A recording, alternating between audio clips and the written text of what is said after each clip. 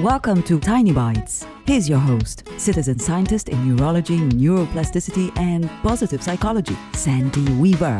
If you've ever been online, you're probably familiar with the term influencer.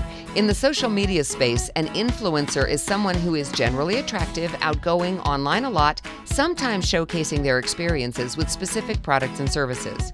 If they're a really good influencer, they're making a living from the makers of those products and services. Even if you're not that kind of influencer, you are still an influencer. According to the National Society of Leadership and Success, you influence between 2 and 3 people each day during your lifetime. You may not intend to, and you may not even know you're doing it, and yet you are. You're showing up in a way that they notice and maybe try to emulate.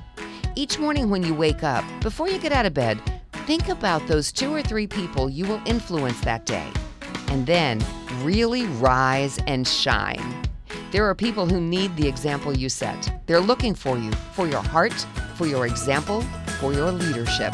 Give it to them, you influencer you. Subscribe to the podcast and share it with your friends. And there's lots more at centerforworkplacehappiness.com. Here's to your well-being, one tiny bite at a time.